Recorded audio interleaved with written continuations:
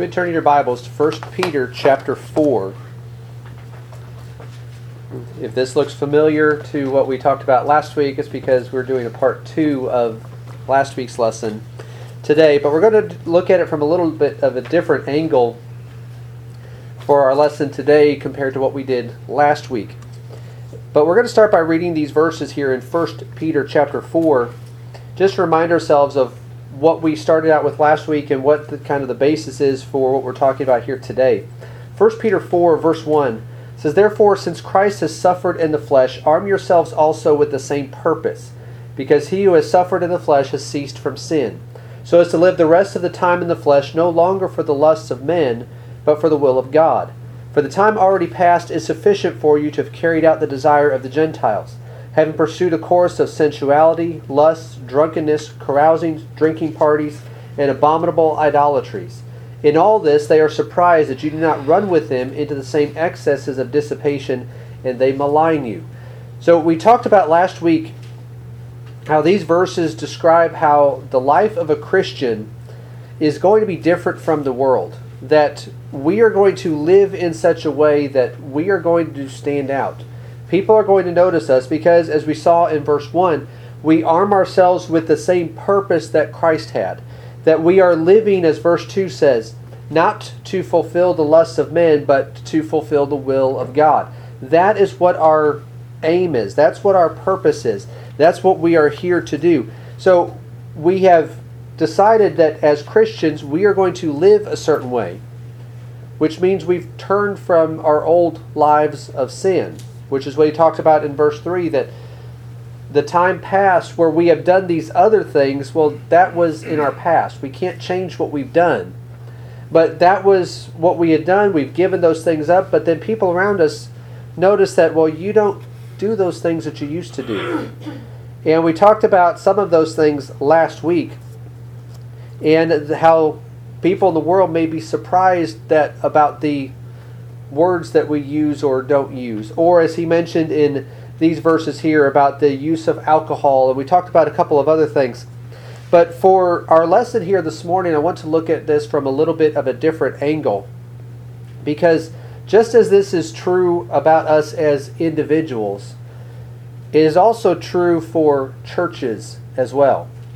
That when you think about the religious landscape and all of the many churches and denominations that are out there, and when people find out that we are a member of this church, of one that claims to be of Christ, and they find out, well, you don't do this or you don't do that, and they're surprised by the things that we do or don't do, and sometimes they wonder about that, or they have questions about that, or they think there's something wrong with what we are doing or not doing.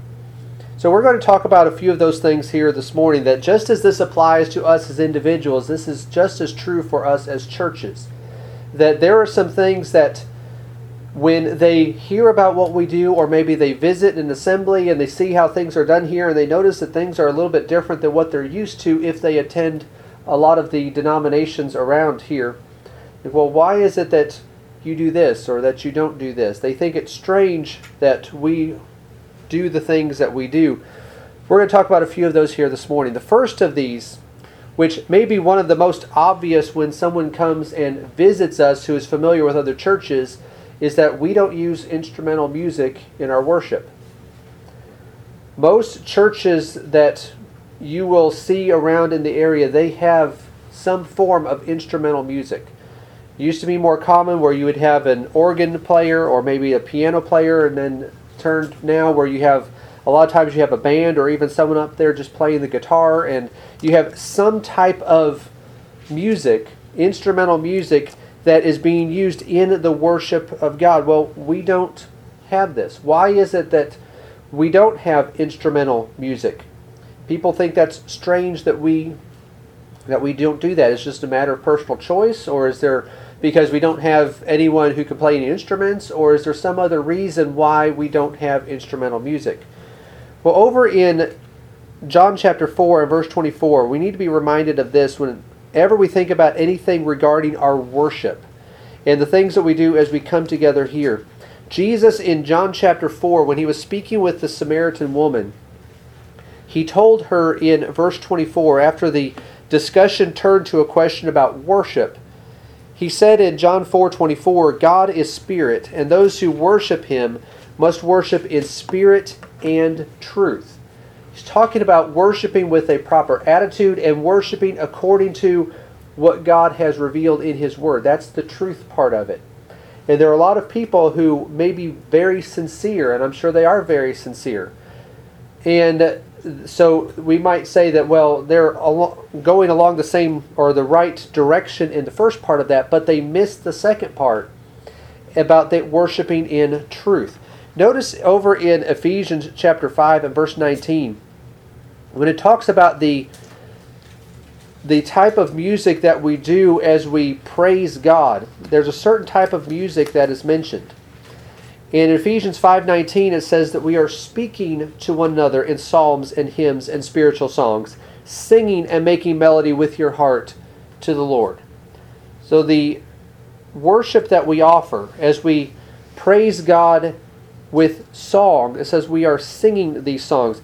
Parallel passage over in Colossians 3 and verse 17 says this, it says, let the word of Christ richly dwell within you with all wisdom, teaching and admonishing one another with psalms and hymns and spiritual songs, singing with thankfulness in your heart to God. So we know that God wants us to sing. We can see that as we look at these passages, what will please God? Well, us singing these songs to him, singing from the heart, not only to praise him, but also to teach and admonish one another. That is a benefit of singing as well. It's not just for God, it's also for all of us, that we all benefit from these songs and the teaching that is contained in them. But then that raises the question, because these other churches that are all around us that have instrumental music, they'll say, well, we're singing too. Or they may have people up on stage singing, and then maybe some of the people in the crowd are singing as well. But they may say, well, we're singing also. Does it have to be singing and only singing? Well, notice the next verse. We read Colossians 3:16 just then. Notice the next verse. It says in verse 17, whatever you do in word or deed, do all in the name of the Lord Jesus, giving thanks through him to God the Father. So everything we do has to be done by the authority of Christ. Well, some might say, well, we acknowledge that. We're singing, we're doing those things. But it never says not to use these instruments. It never says not to use musical instruments in worship. So we're singing, but then we just have the instruments added on to that. Which is a important question to consider, because it is logical or reasonable why someone would wonder, well, we are singing, so why can't we do some other things with that too? Hebrews chapter 7 is helpful on this point, because not just for instrumental music, but for a lot of things, people might wonder, well, I know the Bible says this, but does that mean that we can't also do this? We observe the Lord's Supper on the first day of the week because it says to observe it on the first day of the week, but does that mean that we can't observe it on Saturday or Thursday or whatever other day of the week? Why is it only on Sunday? Notice this principle that's shown us here in Hebrews chapter 7. This is important. Hebrews chapter 7 and verse 12. This shows us a basic principle of interpretation when we're trying to understand how do we know what the Bible is teaching us. Hebrews chapter 7 and verse 12. It says when the priesthood is changed, it's talking about Jesus being a priest, but the priests under the old law were from the Levitical tribe, and Jesus was not from that tribe. So it says in verse 12, when the priesthood is changed, of necessity there takes place a change of law also. For the one concerning whom these things are spoken belongs to another tribe, from which no one has officiated at the altar. So Jesus descended from the tribe of Judah. All the priests under the law of Moses descended from the tribe of Levi. Now, well, if Jesus is going to be priest, well, couldn't he just be priest? And well, normally they come from Levi, but it doesn't say that they can't come from Judah. It doesn't say anything about that. Verse 14, it says, it is evident that our Lord was descended from Judah, a tribe with reference to which Moses spoke nothing concerning priests. The law of Moses did not have to say the priests come from the tribe of Levi, and do not have priests from the tribe of Judah, do not have priests from the tribe of Benjamin, do not have priests from the tribe of Dan, or any of the other ones. He did not have to say that. When he specified the priests come from the tribe of Levi, that meant he didn't have to say the others. All the other ones were necessarily excluded. And excluded, this is such a important rule, and one that's easily dismissed by people. But notice how important this was, that even for Jesus himself, the perfect, sinless Son of God, there wasn't an exception made for him. It's like, well, I know normally priests come from the tribe of Levi, but because of who you are, because you are the Son of God, because you are perfect and sinless and more qualified than anyone else to serve as priest, we'll make an exception. No, as long as the law was in effect, he could not be the priest, because Moses spoke nothing concerning priests coming from the tribe of Judah.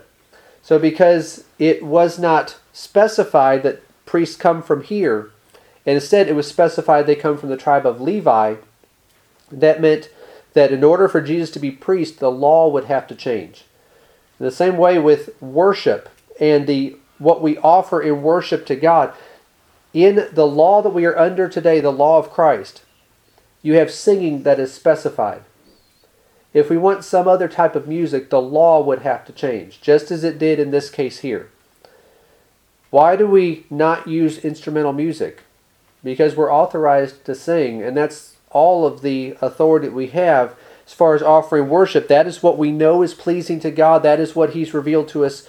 So that's why we use the instrument of our voice rather than man-made instruments that are so common in the world today. Another thing that people think is strange about our worship and about our assemblies is that we don't have women preach or lead in worship.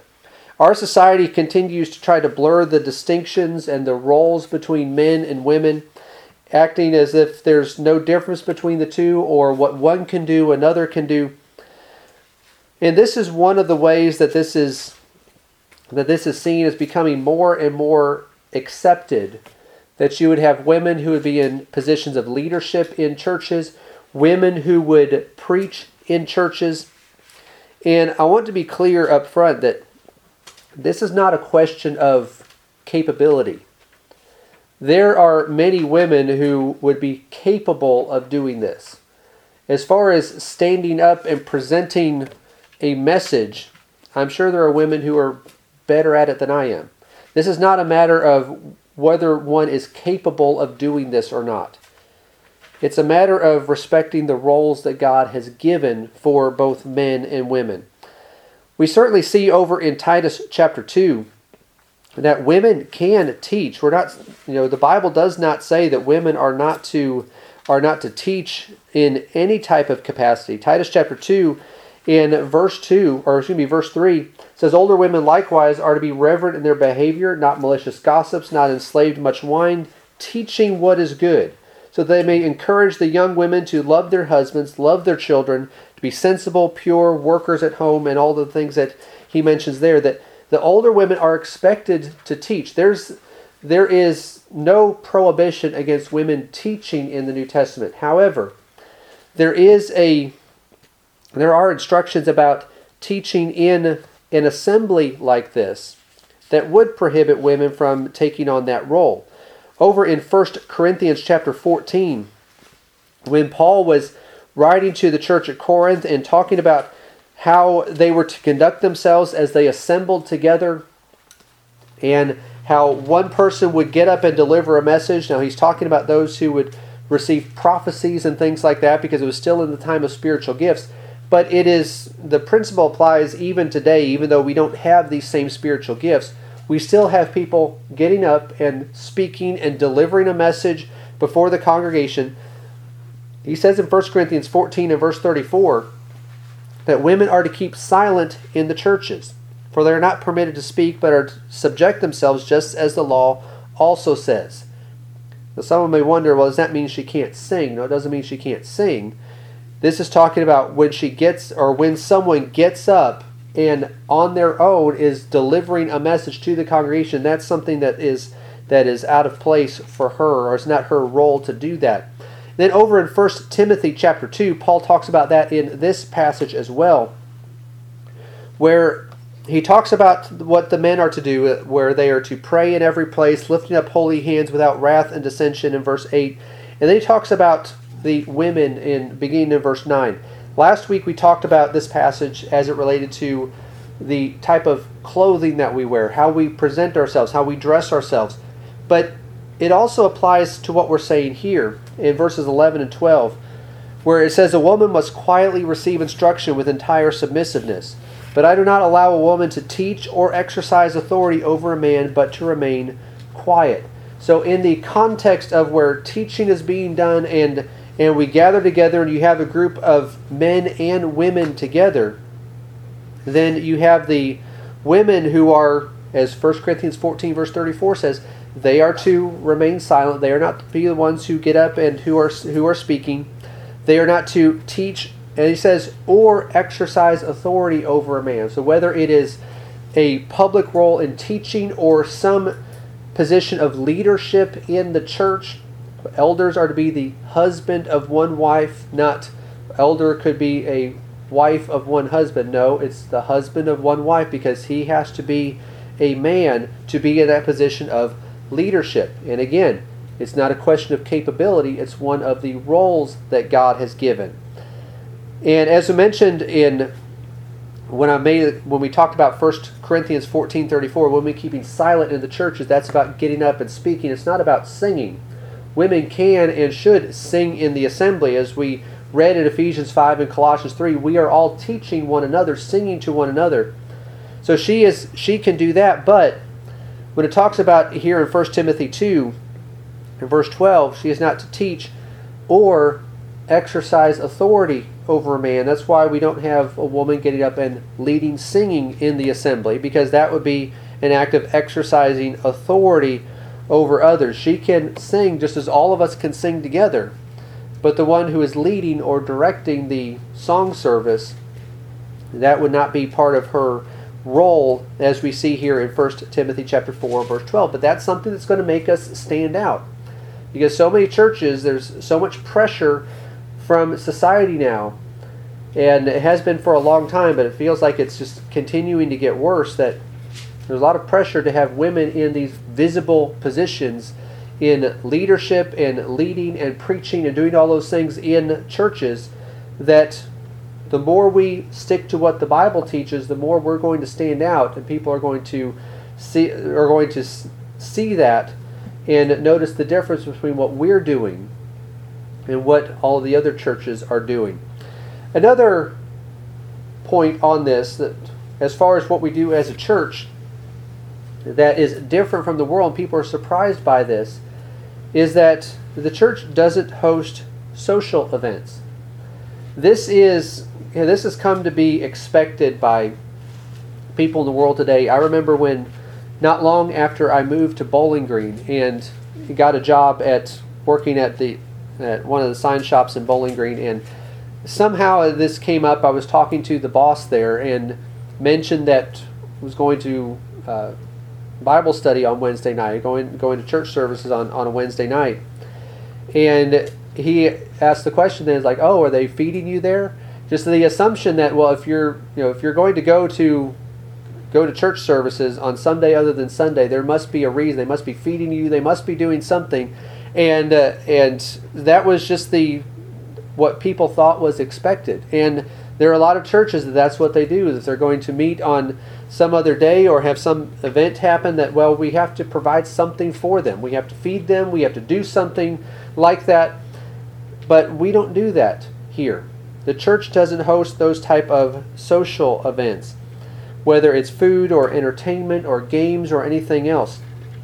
Now, I do want to make sure that we understand that these type of social interactions and social things are good when they are done by individuals and families. We see when the church was first established in Acts chapter 2, that as the church was growing and they were continuing on with one another, it says in Acts 2 and verse 46, day by day continue with one mind in the temple, and breaking bread from house to house. They were taking their meals together with gladness and sincerity of heart. Obviously, that's something that is good to do. For Christians to be together and enjoy the company with one another and eat meals together, that's something that's good, but that's not what they were doing as a church. That's not something that the church was funding or was hosting.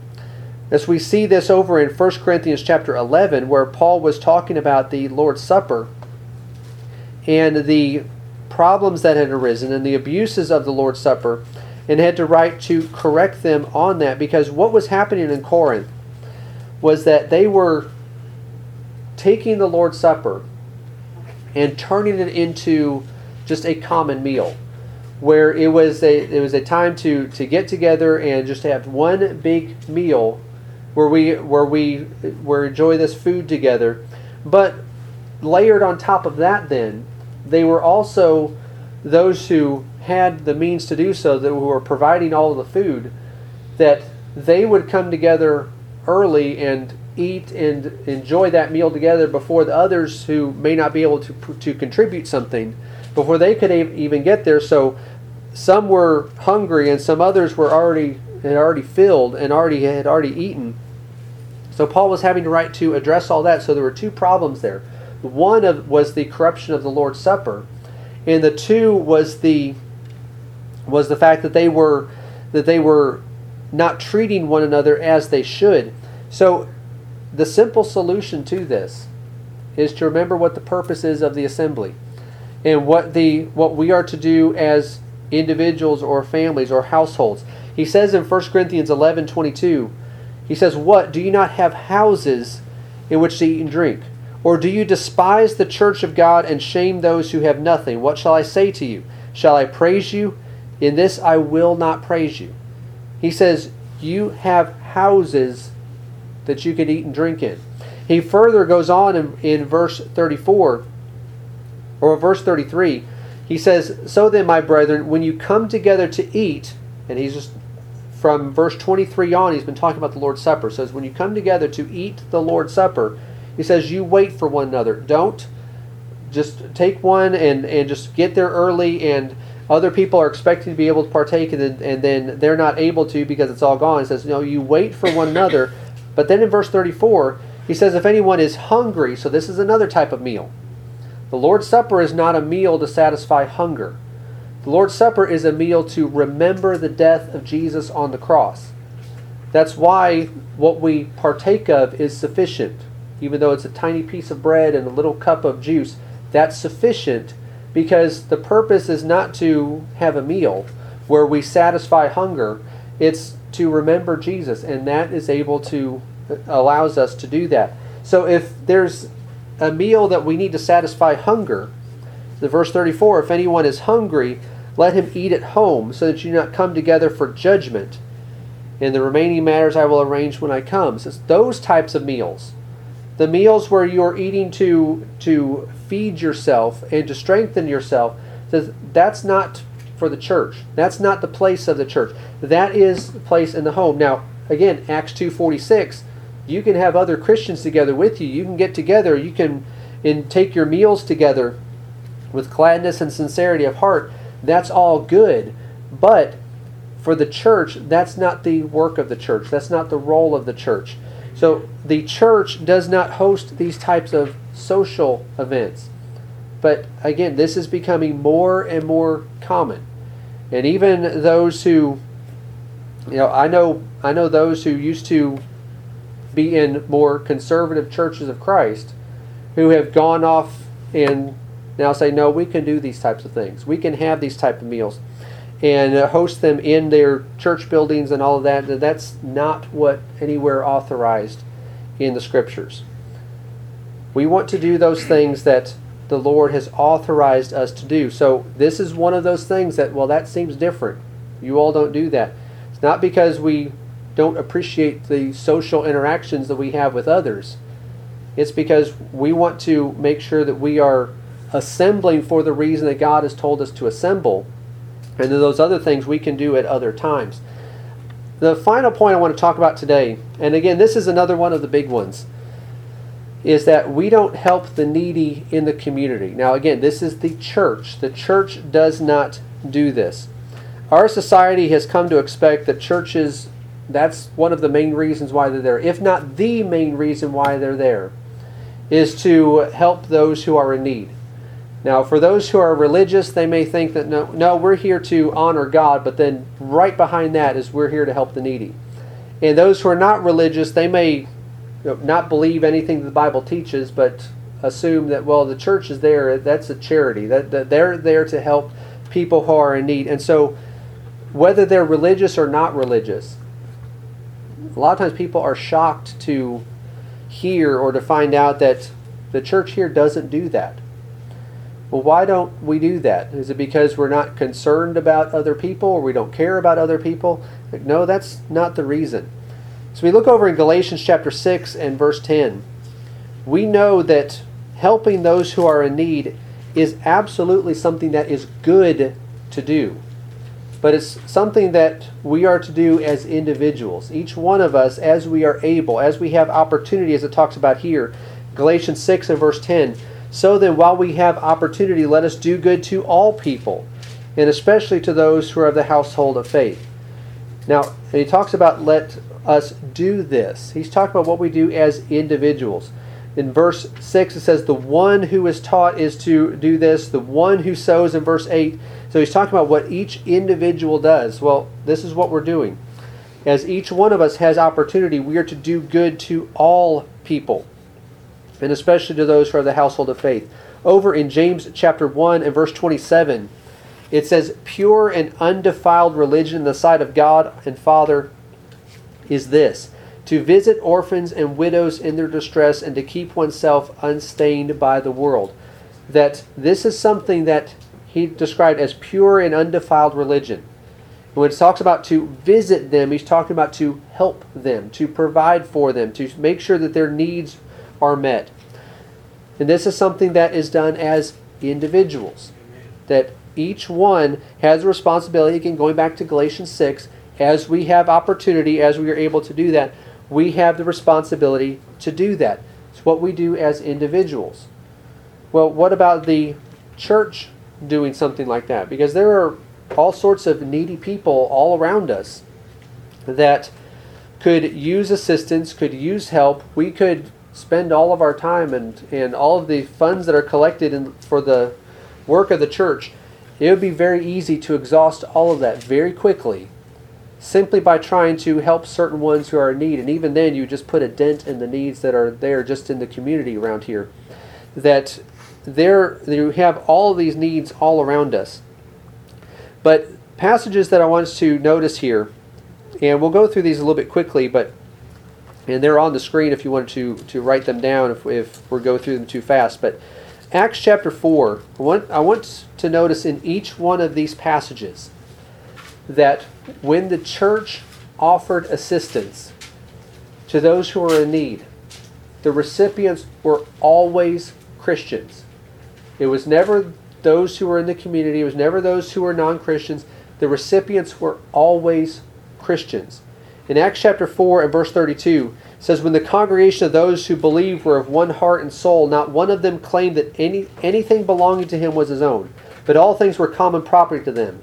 With great power the apostles were giving testimony to the resurrection of the Lord Jesus, and abundant grace was upon them all.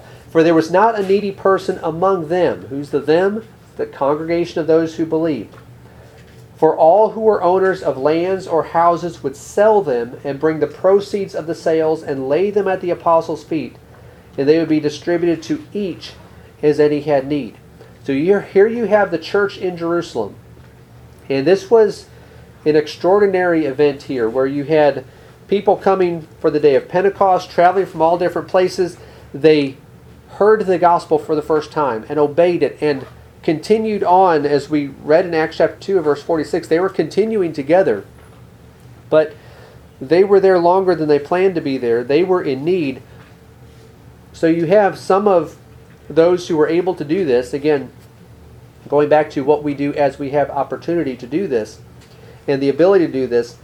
You had those who had houses and lands. They would sell them and bring the money so they could give it to the apostles that it would be distributed to those who were in need. Those recipients were not just the poor in Jerusalem, but it was the needy among the congregation of those who believed. Over in Acts chapter 11, in verse 29 and 30, when the church at Antioch hears that of the famine that's coming, it says in verse 29, in the proportion that any of the disciples had means, each of them determined to send a contribution for the relief of the brethren living in Judea. And this they did, sending it in charge of Barnabas and Saul to the elders. So again, you have Christians there in Antioch. We're going to send support, send relief to who of the ones who were in Judea? The brethren. The brethren in need who were in Judea, not just anyone, not just the poor of that region, poor of that area, but for the brethren who were in that area who were in need. Romans chapter 15, in verse 26, Paul talks about the contribution that he is carrying with him to those in need in Jerusalem. He says in verse 26 of Romans chapter 15, "For Macedonia and Achaia have been pleased to make a contribution for the poor among the saints in Jerusalem." And then in 1 Corinthians chapter 16, a passage that is often cited when we talk about the collection that we take up on the first day of the week, and it talks about one of the reasons why we take up a collection, why the church gathers its funds. It says in 1 Corinthians 16:1, "Now concerning the collection for the saints, as I directed the churches of Galatia, so do you also." Then he says in verse 2, "On the first day of the week you do this." But it was the contribution or the collection for the saints. Every example in the New Testament of the church providing help for those who are in need, the recipients were always Christians. And even then, I think this is an important point to remember, because sometimes we talk about the work of the church, and we talk about there's three works of the church. There's evangelism and edification and benevolence. And that's true, that those are the works of the church is to do. Benevolence, though, is a little bit different than the other two. Evangelism is something that is always necessary, because there are always people out there who need to hear the gospel, who have not heard it. There is always the need for preaching to be done. There is never going to come a time, as long as the earth stands, that evangelism is not necessary. Edification is one of those works that is an ongoing work of the church, because all of us, edification is about building up those who are believers, those who are Christians. All of us need encouragement. All of us need to be strengthened in the Lord. So that is an ongoing work. Benevolence, especially because it's directed to those who are needy Christians, is generally speaking not going to be an ongoing work. It is going to be done on an as-needed basis. So you have different places that talk about this. In 2 Corinthians chapter 8, where Paul was writing to the church at Corinth, we read 1 Corinthians 16:1, where he talks about the collection. Well, here in 2 Corinthians 8, he's writing back to them about the collection, encouraging them to carry out their promise that they made to take up this collection. But notice that this wasn't something that was going to be ongoing forever. In 2 Corinthians 8 and verse 14, it says, "At this present time, your abundance, being a supply for their need, so that their abundance also may become a supply for your need, that there may be equality." Right now, these other brethren are in need. And you are able to, because you have an abundance, the church there is able to do this, you can provide for their need, but it's not to be an ongoing thing. You provide for their need right now. And the expectation is at some point they're going to be back on their feet again. They're going to be able to be in a position to help others.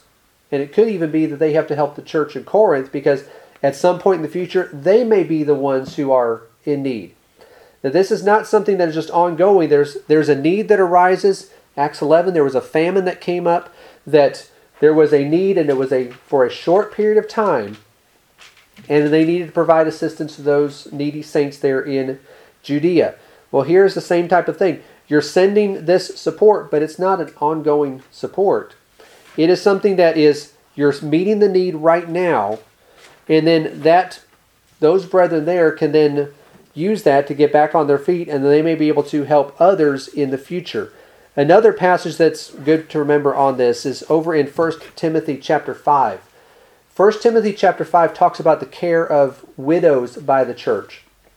And again, those who are needy Christians, they can be helped. But this passage shows us that even then, most of the time that should be a temporary assistance, not an ongoing help. Because it says here in 1 Timothy 5, there is a certain group of Christians who are to receive ongoing, continual help from the church.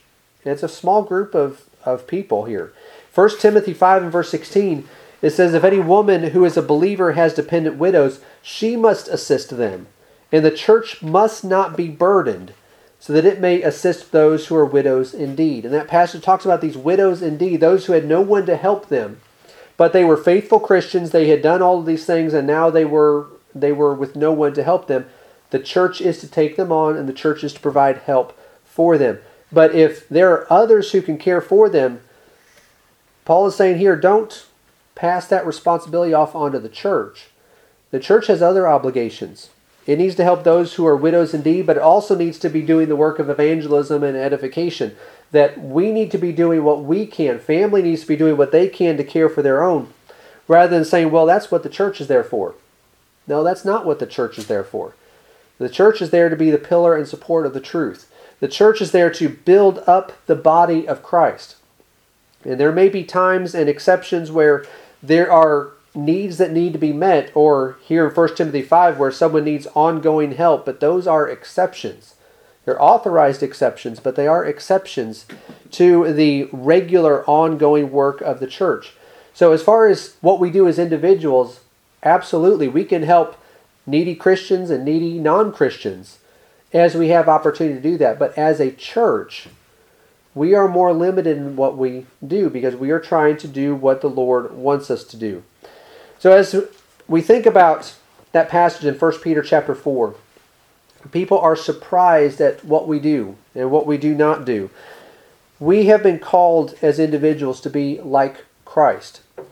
And as congregations, we are to be of Christ. As Romans 16:16 says, the churches of Christ greet you. We need to be, that's not just a name that we put on the sign out front. That needs to be who we are as a congregation, that we are of Christ, that we belong to Him. That means that we follow His instructions and do what we know is pleasing to Him. And if we do that, then we as individuals, as a congregation here, we're going to look very different from the world around us. But in everything that we do, we need to make sure that we are looking to the Word of God rather than to the world around us to see what we need to be doing. So in all things that we do, we need to try to please Him because He is the one that we are serving. So we close the lesson and extend the invitation this morning. We want to invite anyone who is not yet a Christian to become one. That's what the invitation is all about. And if you believe that Jesus is the Christ and are willing to repent of your sins and confess your faith, you can be baptized to have your sins washed away.